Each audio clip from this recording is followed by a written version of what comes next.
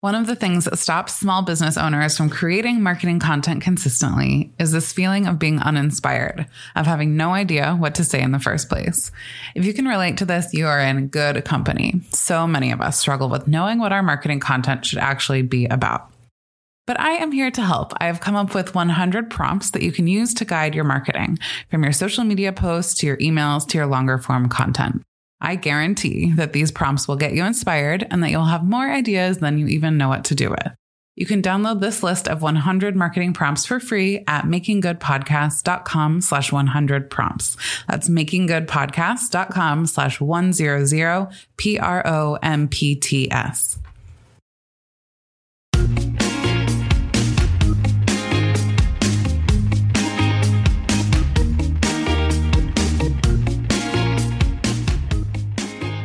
Welcome back to Making Good, the podcast for small businesses who want to make a big impact.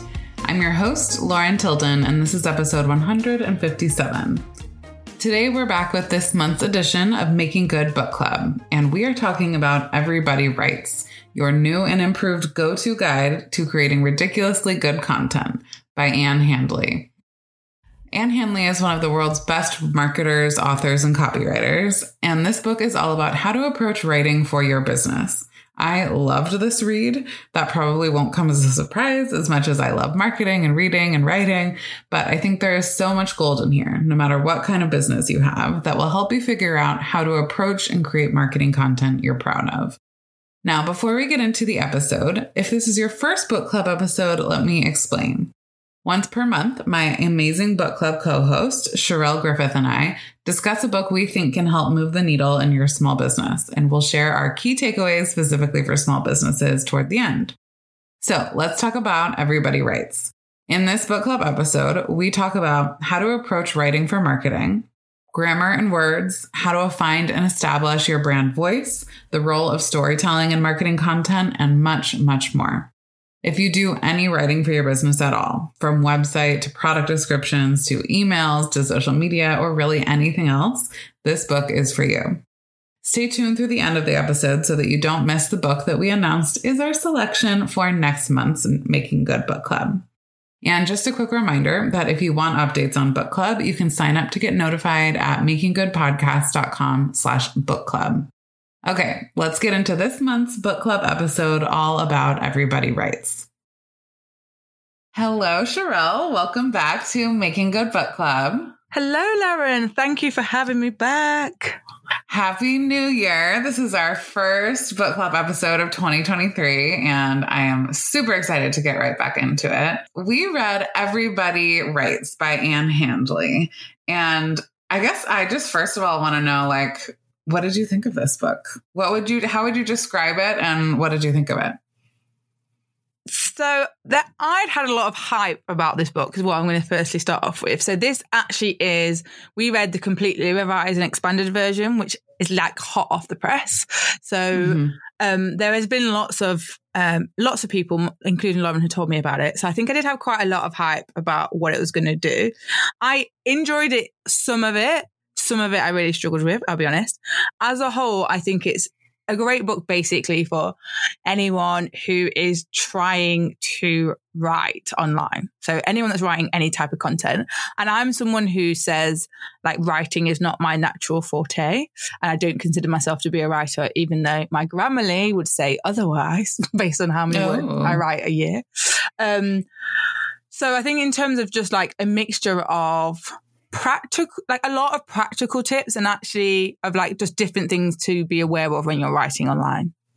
Mm-hmm. And it was a lot. That's what I feel, Lauren. My big takeaway is it's actually really bitty because she gives a lot, but it's lots of little bitty chapters. And not my favorite type of it's not my favorite type of thing to read when they're like that. Yeah, which is funny because on the other hand, I really love super, I love that you just used the word bitty. I love the super detailed, specific tips that you can just go do right now. Yeah. And I sometimes struggle with the broader, more higher level stuff, figuring out how to apply that really tactically. So it's funny. What you kind of had a harder time with about it is what I actually probably like the most about it.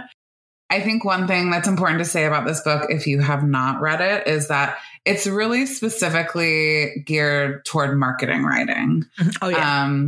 I think a lot of the tips in the book are relevant no matter what kind of writing you're doing. Like if you're doing personal essays or, you know, I don't know, other kinds of nonfiction writing, a lot of the tips are going to help. But this book is for marketers, people writing content.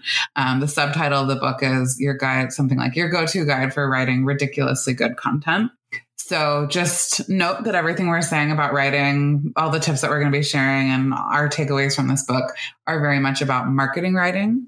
Mm-hmm. And that is a point that she makes is that's everything written for your brand. So that's like your website copy, your transaction emails, the social media content, the content that you think of as content, like blogs, podcasts, stuff like that. But it's also like every touch point with your brand is marketing writing that is worth paying attention to. I'm glad you mentioned that because when you first said like, this is a book for marketers, I'm like, there's lots of people that don't class themselves as marketers, even though they're doing the marketing for their own business. It's basically, if you write any word for your business, you need to read the book.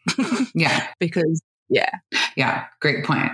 I think there were a few pieces of advice in the book that were like maybe a little bit less relevant to someone who is maybe a solopreneur or a one-person shop. For example, like running every piece of content in your business past an editor may not be like feasible for everyone. But by and large, I think almost everything in this book can be relevant to anyone listening who does any kind of marketing for their business, which I think is most people listening. So let's start by just kind of digging right in, I think, to the different parts of the book. Okay, so the first section of the book is Start Here. And this is before we jump into the 6 main kind of like content heavy parts of the book. And this is, I would sort of class this as writing mindset advice. So, she spent some time trying to convince everyone reading that, yes, you are a writer.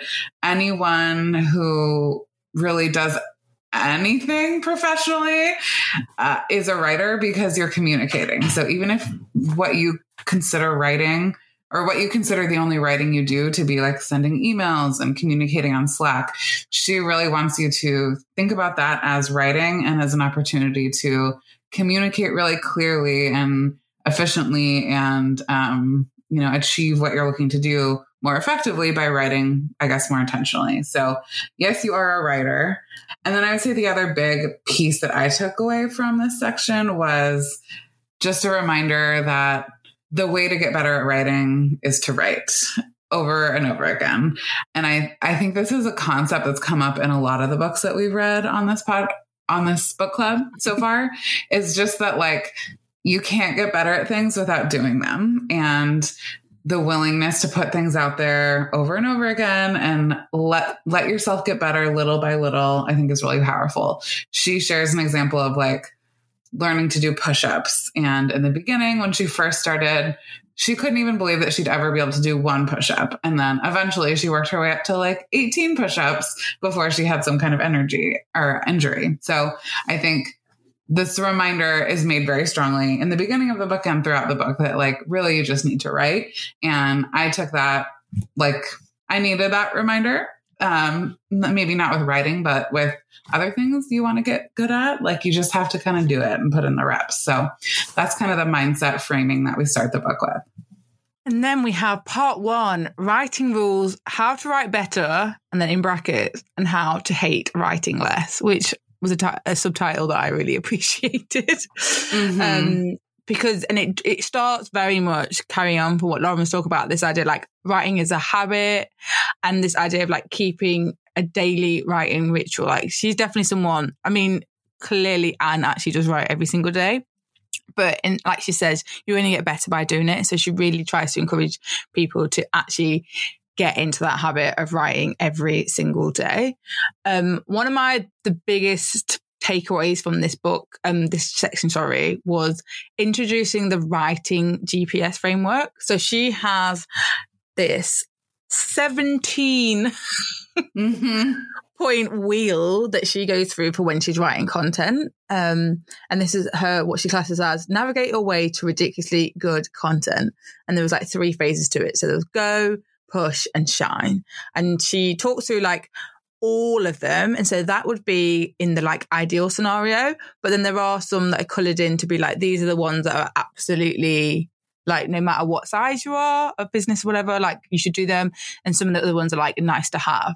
And it was quite eye-opening to me. So like one of the things was definitely like, do like write it, everything down just like as it is, and then like take a break and come back and edit it. And like actually her views on the editing process is someone that's like half the time I think I just write things and then they just go out, and like my editing is beyond minimal.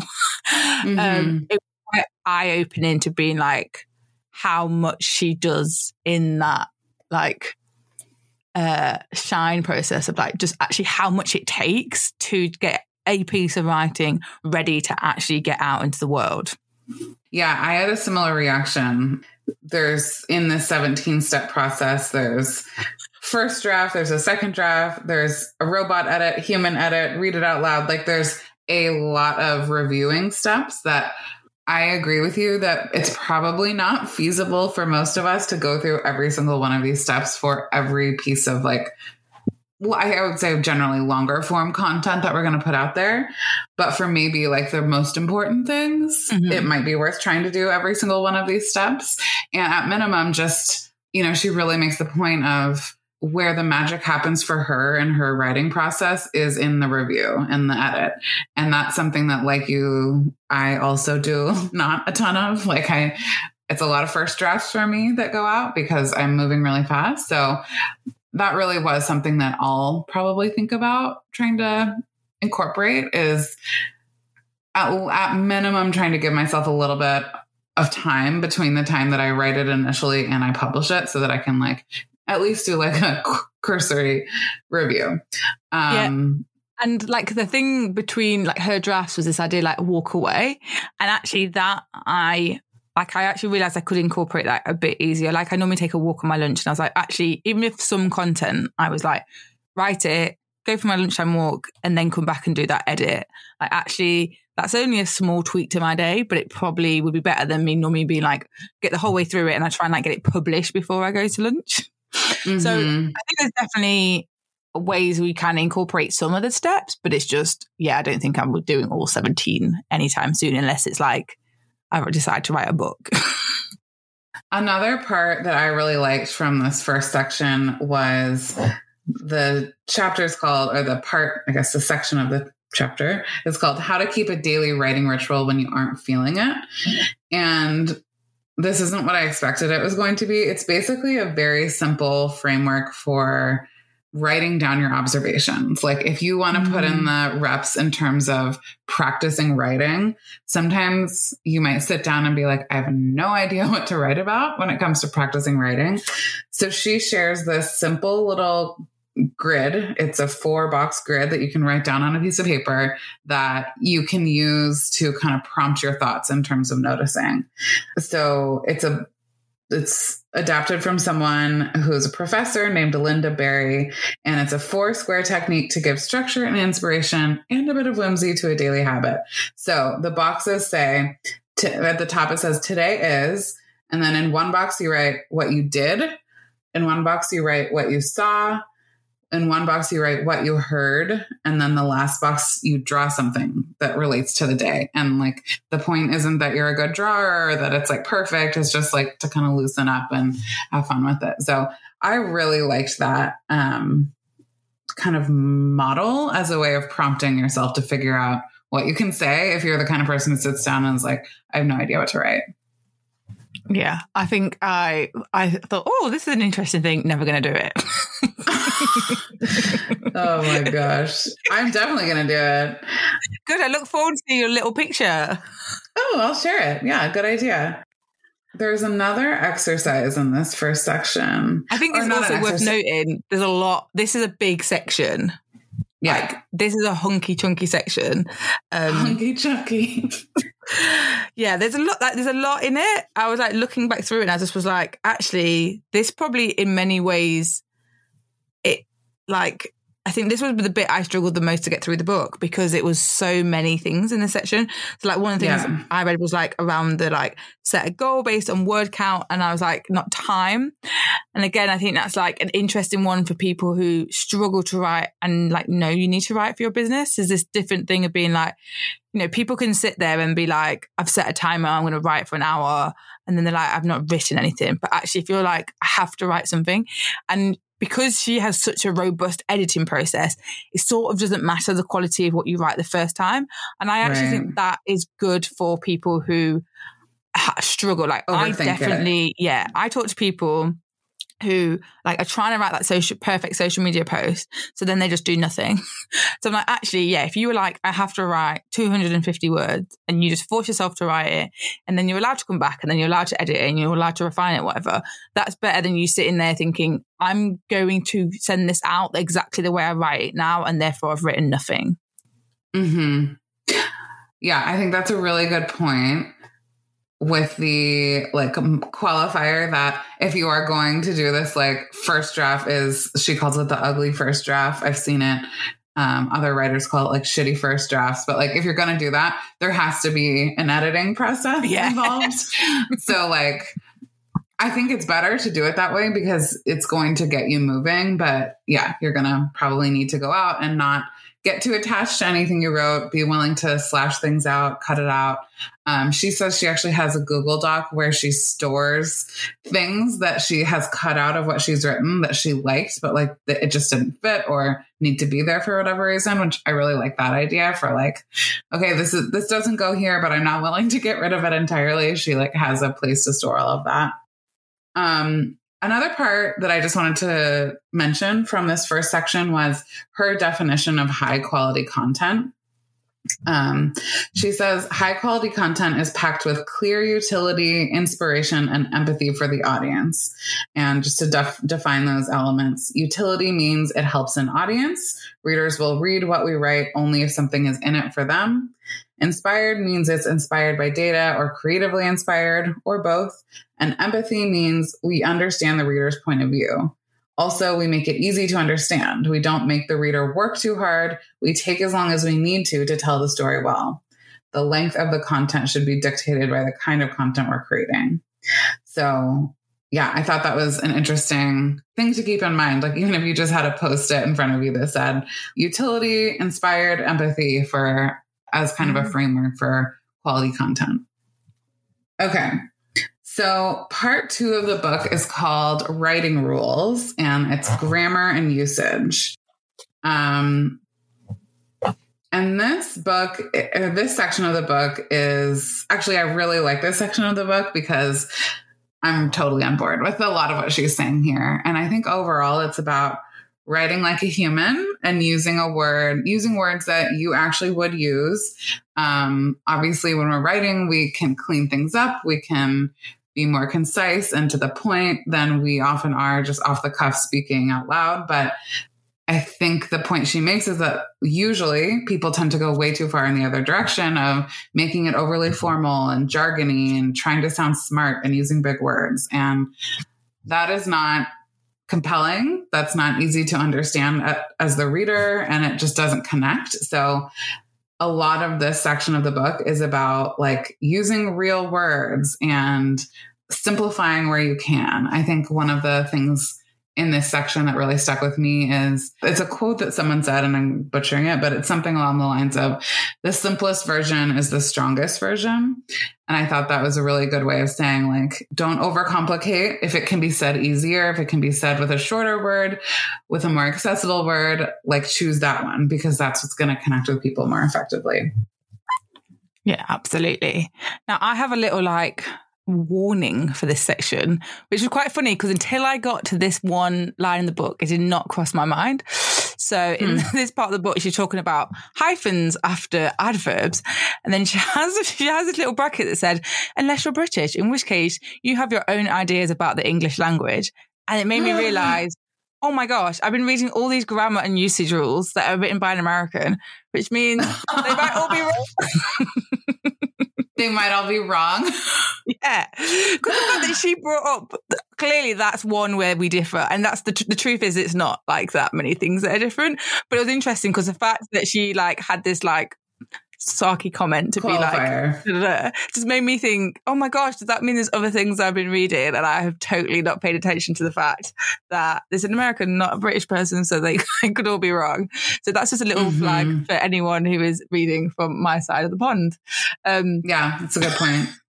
But the bit I particularly liked in this one was about grammar rules made to be broken, because I think this is definitely something that lots of people struggle with. And I think it's like weird because the people that don't class themselves as good writers will feel like they probably spent more time trying to actually learn the grammar rules and like follow them, and like something will have been drilled in. So then it feels like you definitely can't break it. And then the people that are really good at writing are like, well, this is the rule, so I'm not going to break it. So I feel like it doesn't matter what side of the table you are and where you feel about writing, to actually break grammar rules for most people just does feel wrong. But it actually makes your writing better. And I think for me, that had definitely been something that I've spent, years now trying to be like, I know this is wrong, but it's fine, basically, when I'm writing. And so I thought that chapter, and she gave some like really clear examples. And like the first one was like one I do all the time. This idea, like, never start a sentence with also, and, because, but, also. And she's like, that's absolutely fine. And I start so many sentences. Yeah, it's okay to do that. Because. So yeah. So it's like you were taught in school that it's wrong. But in terms of writing today, and especially in terms of content, that's absolutely fine. So I found that helpful. Yeah. Not only is it fine, like it's better than the really fancy, quote unquote, fancier versions of those words. Like, you could say in addition instead of also, but like that is not how we speak. That's not gonna, I don't know. It doesn't in addition resonate all the time. What are you on about? That's okay, actually how I speak. I'm joking. Okay. Okay. And if you're listening and you actually do use that word and that fits naturally in your voice, I think that's fine. But for me, I wouldn't use that word. So if I were to try to write it into my written content, it just wouldn't be aligned with the way that my voice comes through. No, I do actually write in my content a lot, but I've always written like that. I don't know how much I actually say it, but I'm like, I can deal with it. It's not the issue. The rest of me is quite informal, so I don't care. Yeah. Yeah. And I think it's just a matter, back to the point of like giving yourself a chance to do an edit of your work. If you go through and you read through what you've written and there are things that you notice could be made easier or simpler, change them, basically, is kind of the mindset to have. Another thing that was pointed out in this section was around the idea of cliches. And this is a big one for me because I notice myself using cliches all the time. Cliches in terms of like expressions like take a 30,000 foot view, or at the end of the day, or where the rubber meets the road. I find myself using cliche expressions a lot. Something really interesting that I pulled up her quote here is that cliches were fresh and original once, and writers used them with the kind of out of control abandon of kids in a candy store. To save time in production, printers in 19th century France pre-assembled blocks of type for the most popular phrases. So the word cliché is believed to have come from the French verb cliché, an echo of the sound the blocks make when they strike metal. So like cliches were used so often in written words that like printer presses had the cliches like as independent, like as a whole block basically. And that just like reinforced to me like, okay, that's not original. That's not an original way to write. And if I can find ways to say things in a more straightforward or more original, fresh way, like that will be stronger. So that was one for me that like I felt a little bit called out by, and definitely I'm thinking about afterward. I liked the idea of those little tiles. I like really could imagine that printer press, and I was like, yeah, it's cute. I liked it. Yeah. She's got a bunch of kind of swaps in this section too. So I would say overall, this section of the book is one like you definitely want to have the book to go through this. For example, there's a section 41 are ways that are like swaps. So for example, if you ever find yourself saying continues to be, change that to say remains. If you ever find yourself saying in order to, change that to be just 2. So there's a lot of like very specific examples to read through and kind of use. So I would say like this book is definitely one worth picking up because we're not going to be able to get to like even a fraction of what's in here. No, there's another one where I thought it was really good to be able to see it was choosing active voice over passive voice. I know, like I get the little warning that says you're using the passive voice. So it was actually like really good to sit down and like see her examples of like how you turned it from a passive voice to an active voice. Is like, seeing it, I definitely think for this one, getting the book. If you do get the hardback, I'm not going to tell you though, like it is a hefty little book in your hands. Don't fall asleep reading it. That's what I'm going to say. Yeah. It's very meaty, but it's good stuff in my opinion. Trying to think if there's other. No, I think that's kind of a good take on part 2 of the book. Well, that's fabulous because part 3 was my favorite, voice rules. I absolutely loved this chapter, and it's all about like developing your brand voice. And just like how voice is different to tone. And it's not particularly long, but I just felt that until that point in the book, I'll be honest, I was struggling. And then I was like, oh my God, this is beautiful. Like I just loved it. I loved it so much. I think she just really, this idea of like developing your own brand voice. And I just want to find when for defining your you-ness, she like asked you some questions which aren't from her. Nelson Norman Group talks about them. But this idea like, are you funny versus serious? Are you formal versus casual? Are you respectful versus irreverent? Are you enthusiastic versus matter of fact? And like even just like trying to answer those questions, then being like, okay, then this helps me understand like what my voice should be. And I think like voice is something that she uses quite extreme examples in the book to show you like companies that are really owning their voice. But I do think it really helps to separate yourself. And if you actually do personally have like a distinctive voice and your brand is very connected, like your business brand is connected to that, sometimes it can be hard to like actually break the 2 apart. But I thought she actually gave you things to be like, this is how to write down your brand voice so that then you not only can you stick to it, but also if then you get someone else writing for you in the future, you've got that to share. Yeah. I was going to say that exact thing, is that I think something that a lot of us struggle with is if we ever were to pass off some of the content creation, we worry that other people won't be able to sound the way that we do or have the same vibe or tone or voice. So she had a really specific framework that you can use to actually like capture the elements of your voice in a way to be able to share that with other people so they can do it for you. There's a little matrix she shared that was like attribute. So like, what is a word what is one of the main 4 words that describes your brand voice? That would be the attribute. Describe what that means. Give an example. So it's like this. So give an example of what that attribute sounds like in copy and not like this. Like it doesn't sound like this. And I thought, I don't know what page that's on because I'm on the digital version of this, but I thought that was a really useful framework that any of us could use to kind of get our brand voice down on paper so that A, we can use it and be consistent with it, but B, like you say, share it with others.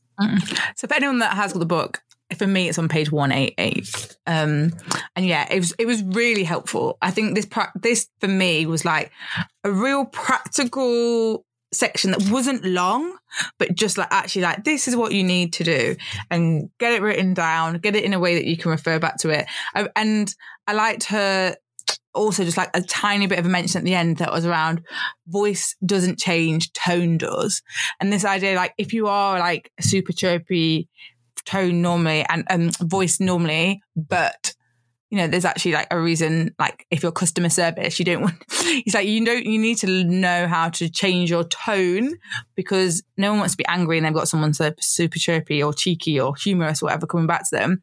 But it's like, you don't lose your essence. And I think, yeah, for me, I think this is probably the thing I see the most business owners struggling with. I think particularly small business owners actually really developing their own brand voice. So I feel like this is definitely a chapter, especially because it's not big, to pay attention to. Yeah. Yeah.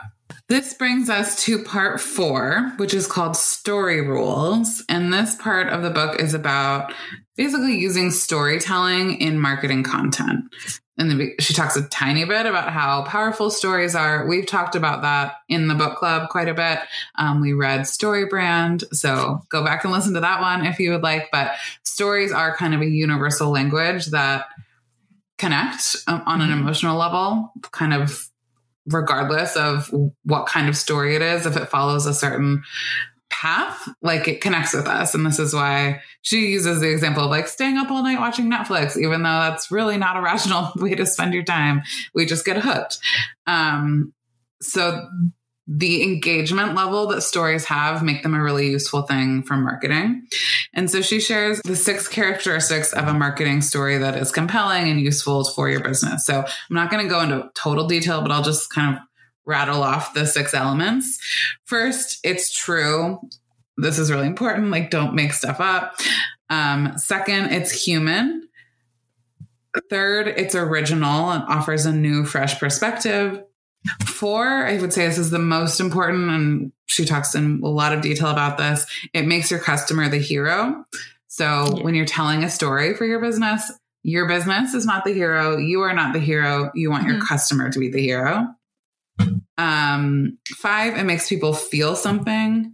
And 6, it is aligned with your business strategy. So said another way, your brand positioning plus your unique value plus your marketing goals equals your true human-sized, soul-stirring customer as hero stories. Wow. No, I love it. And I think as Laura mentioned, that customer being like the hero stuff, that's like all central to StoryBrand. So if you haven't listened to that one, it's definitely one to go listen back to, because it was just giving me all the reminders of reading that book. Mm-hmm. Yeah. Another part in this section is your brand story. Tell the story only you can tell. And kind of the part that made me laugh about this was avoid messaging karaoke. Mm-hmm. And I think I'm going to read like this sample description of a business, and I think it'll probably make everyone laugh a little bit because it's such a copy-paste formula. Name is a full-service certified public accounting practice located in City, whose objective is to provide timely and accurate professional services. The firm was established in 2002. Name is a growing firm and has the capacity available to professionally service new accounts.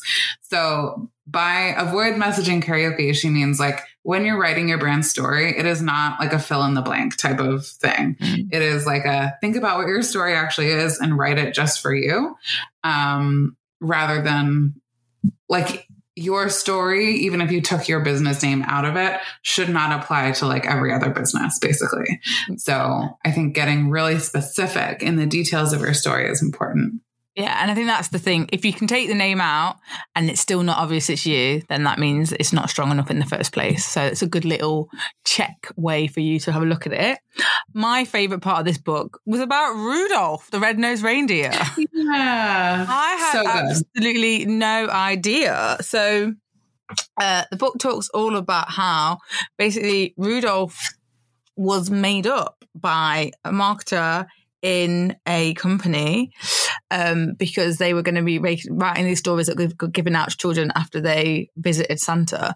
And actually the person that did it was someone who wanted to be a writer, and they were like sitting in a marketing department, not particularly like happy with it.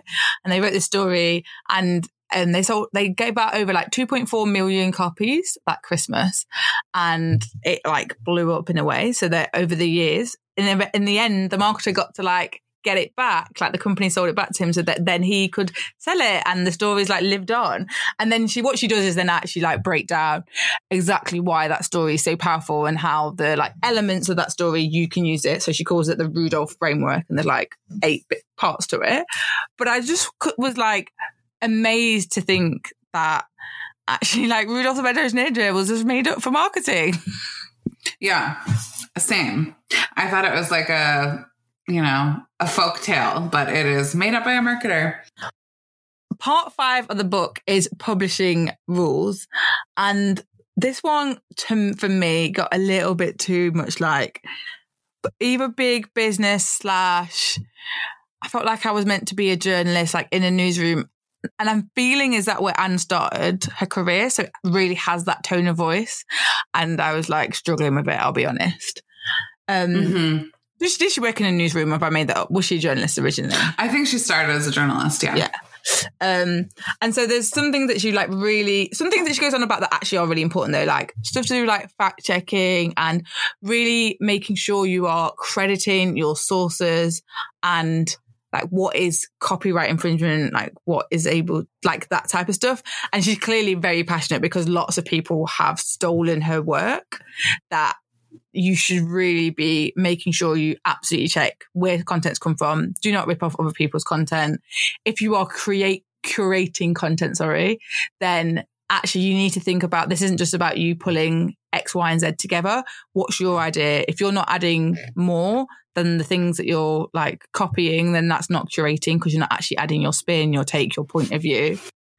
Yeah, I think I agree. A lot of this was most relevant to probably bigger businesses, but the one part I would say that I thought was really important was the last section, or one of the last sections. Should you speak out on social issues or causes? And the data says yes. So consumers want businesses to play a larger role in economic inequality, workforce reskilling, racial injustice. But the important part she makes is that this can't just be a marketing thing. Like you can't just post like Happy International Women's Day and then not actually do anything about that. A, because you'll be called out, but B, just because that's not the right thing to do.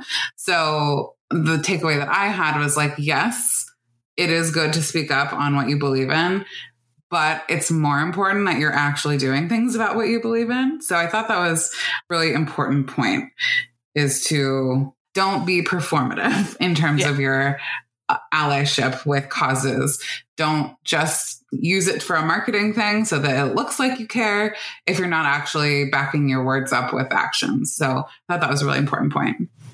And then there are some good interview tips also in this section, which I will be taking note on for my podcast, but I'm not sure that's relevant to everyone, but anyone who does any kind of interviewing in your marketing, I think there's some great stuff there. Yeah, the interview tips were good. I forgot about that because I don't really interview people anymore, but she was quite thorough. And again, that showed me that she'd interviewed in the past. I think that's why I just got this very like strong feeling of a journalism past, because actually those tips were really good, but you could tell that was because she's got like a robust interviewing background. Yeah.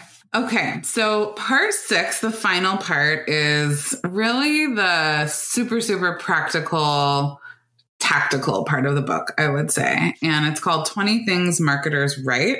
And she really just talks a little bit about a lot of different types of content you might find yourself at writing. We're not going to go through everything in this section, but a couple of things that I thought were particularly worth talking about. One is she has a section called The New Ideal Length for Every Piece of Content. And the key takeaway here is that the length of any piece of content should be dictated by what you have to say, essentially. There's no like a perfect number of blog words in a blog article. There's no perfect length of a podcast. We shouldn't be trying to force what we have to say into a number of words or a minute count on a podcast episode, for example. Like, say what you have to say what matters, and that's how long it should be. And search engines like Google is getting smarter about recognizing what is quality content. So it is going to reward content that is how long it should be, not stuff to be longer so that it can like rank in a certain way. So in general, if you ever find yourself wondering like, how long should this be? Or this blog post is too short or too long. There's no right way to write a caption, a blog post, anything. It should be as long as it needs to be. And there are, short things work really well. Long things work really well. It just depends what it is.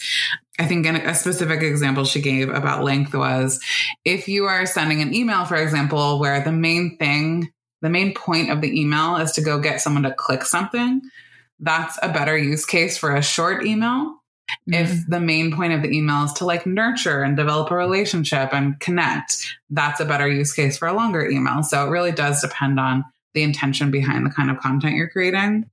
She describes email marketing as the Rocky Balboa of marketing. So the Rocky from the films, like the underdog, basically, which I love because I agree. Everyone is always all on social media. I know. Social media is great, but email's the best. It's the best. It has the highest ROI. She's like, we've talked about that here on this podcast.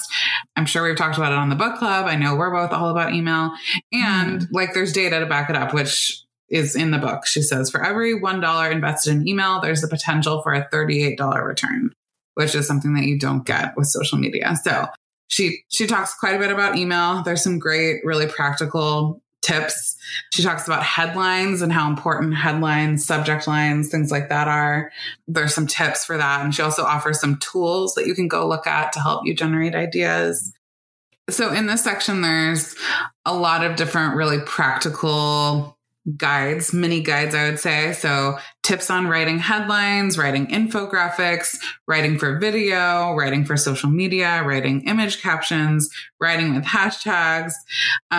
She talks quite a bit about LinkedIn too. I know that that's definitely a major platform for her and for most B2B businesses. I think there's potential for B2C, or like a lot of the businesses who listen to this podcast sell products directly to consumers. So I think there's potential for us on LinkedIn, but I would say what she shares is probably more geared for service providers. Another part of this sort of tactical 20 types of marketing content section that I liked is about landing pages. For example, if you have a lead magnet, like a free download or, something that you're trading in exchange for an email address, she really makes a strong point for making that short. The shorter, the better. People aren't invested with you enough at that point to like go read through a multi-page long sales page for a free item. I've personally experienced this where I've like wanted to download something and then I got to the download page and it was like, oh my gosh, I have to read like 3 pages of content. Like I don't care enough and I leave. So if you are doing a landing page for a lead magnet of some kind, she makes a great case for why that should be as short, snappy, to the point as possible. Yeah, I think this part is another part of the book that's really going to be best for, going through in the particular context that you need. So if you need to be writing on LinkedIn, like go look at that section. If you need to be writing an infographic, there's some great tips there, but it is not something we have time to like fully go through here on this episode. And then right at the end, she shares like her best different types of content tools. And I think obviously we're always bombarded with tools. So, but it's also good to like get other recommendations because sometimes you just don't know. So there's a range of tools from like ones to be using for research and knowledge management. There are writing tools. There are productivity tools, work editing tools. That's what I talked about earlier about how I use Grammarly, which I know is a popular one. It's a top one she recommended. Readability tools, non-text writing tools. Like there are just basically so many tools that are available for us now. And because the breadth of content we're creating is becoming wider and wider. If you're someone that's like probably thinks that right now you're missing out on some stuff, this is a great way just to like check through her recommendations and see if anything might be worth you giving a go. Yeah, there are a ton of recommendations in here, a lot of which, like, even personally as a bit of a tool connoisseur, like, I love trying out tools. There's a ton in here that I've never heard of. So Same. I have a little bit of like a kid in the candy shop feeling right now about like, oh, I want to go see all of this stuff. So if you're like that, I would just encourage you to like, don't go down a million rabbit holes about it. Just go check it out. Like, don't try to implement 500 new tools at once. Like, so my rule is always like, if you've got a tool for that thing, so like my thing's like I use Grammarly and I'm fine. So I don't need to go and try Hemingway or the other one. But maybe there's the headline tool is not something I've never used one regularly, even though I know lots of other people do. So it's like, if you're using something and it feels good enough, don't worry about that. Yeah. Because you can spend so long trying to find one that's like 5% better, but it's not worth your time. Totally agree. Yeah, a lot of these probably all do the same thing ultimately. Yeah. And the most important thing with any tool is that you actually use it. So if you find yourself using a tool already, like, you're good. If it's working, just stick with it. Okay, so we have done again, I feel like this book almost maybe more than most other books we've talked about. I feel like we've barely scratched the surface. It's there's so much detail in it, I guess, is what I would say. So my overall kind of take on this book is it's totally worth a read for anyone listening to this podcast who does any kind of marketing writing, which most likely you do, whether you're kind of thinking it that way or not. So, and I would say it's one worth buying physically even if you don't read the whole book, like right now, to have, like you said, even like we just said, those 20 different things that marketing write at the end is like when you're actually going to write a sales page or when you're going to write your next newsletter, you can just read that section. It's definitely one where I think being able to just sit and flick through it is really helpful. Yeah. Yeah, I definitely want to buy it. Having just read it on like Kindle and I'm trying to scroll through it as we're having this conversation, I'm like, it's big. Like it is a lot. So I'm going to buy it myself for sure. Yeah. What would be one key takeaway you would have on this book to share with our listeners? Trying to be as human and as you as possible is what I think. I think this idea of like the more personality you put into writing, the more you like write as a human rather than like someone that follows all the grammar rules or someone that like is an AI computer tool or whatever. I think that's the beauty of it, because really, and she says like even when you're marketing to businesses, like we're all marketing to people. It's like human to human. So the more human, the more you can make your writing, the better. Mm-hmm. Yeah.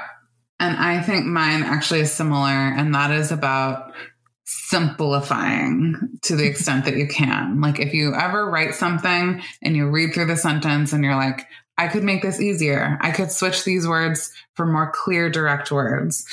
Do that because it makes things stronger. Like the quote I think I mentioned before is something about how the simplest version is the strongest. And that really stuck with me. So make things simple and clear.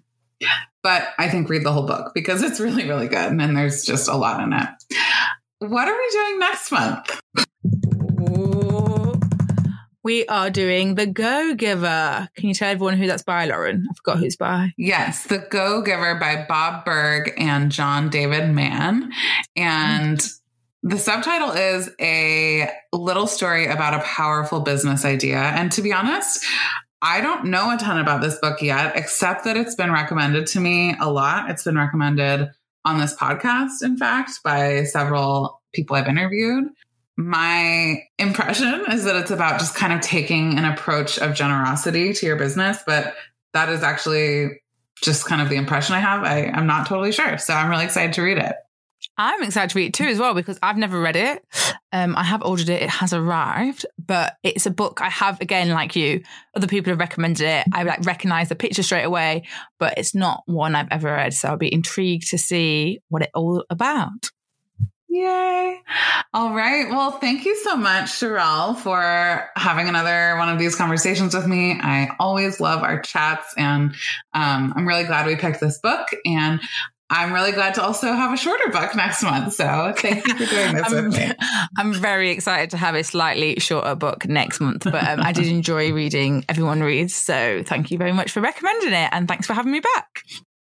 Okay, so there you have our book club episode about Everybody Writes. I took so many notes as I read this book, and I really hope that you got something valuable out of this discussion. I know Sherelle and I would both love to hear from you. You can DM us on Instagram and let us know your thoughts. We would love to chat. I'm at Lauren Tilden, and Sherelle is at Sherelle Griffith. You can find details from the podcast on the show notes page at makinggoodpodcast.com/157.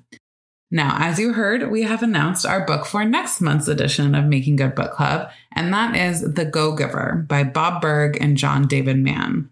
Told in the format of a story, this Wall Street Journal bestseller is both an inspirational book and a business book, and I am so looking forward to it. If you enjoyed this episode, I would be so grateful to have your support. Here are 3 ways that you can give back to Making Good. First, I'd be honored if you'd leave a rating and review in your favorite podcast player, and don't forget to subscribe and follow. Second, if you have a friend that you think would enjoy the podcast, you can send them the link. This episode is at makinggoodpodcast.com/157. And finally, I would love for you to take a screenshot of your podcast player while you're listening to the episode and tag me on social media at Lauren Tilden and Sherelle at Sherelle Griffith. Thank you for being here and for focusing on making a difference with your small business. Talk to you next time.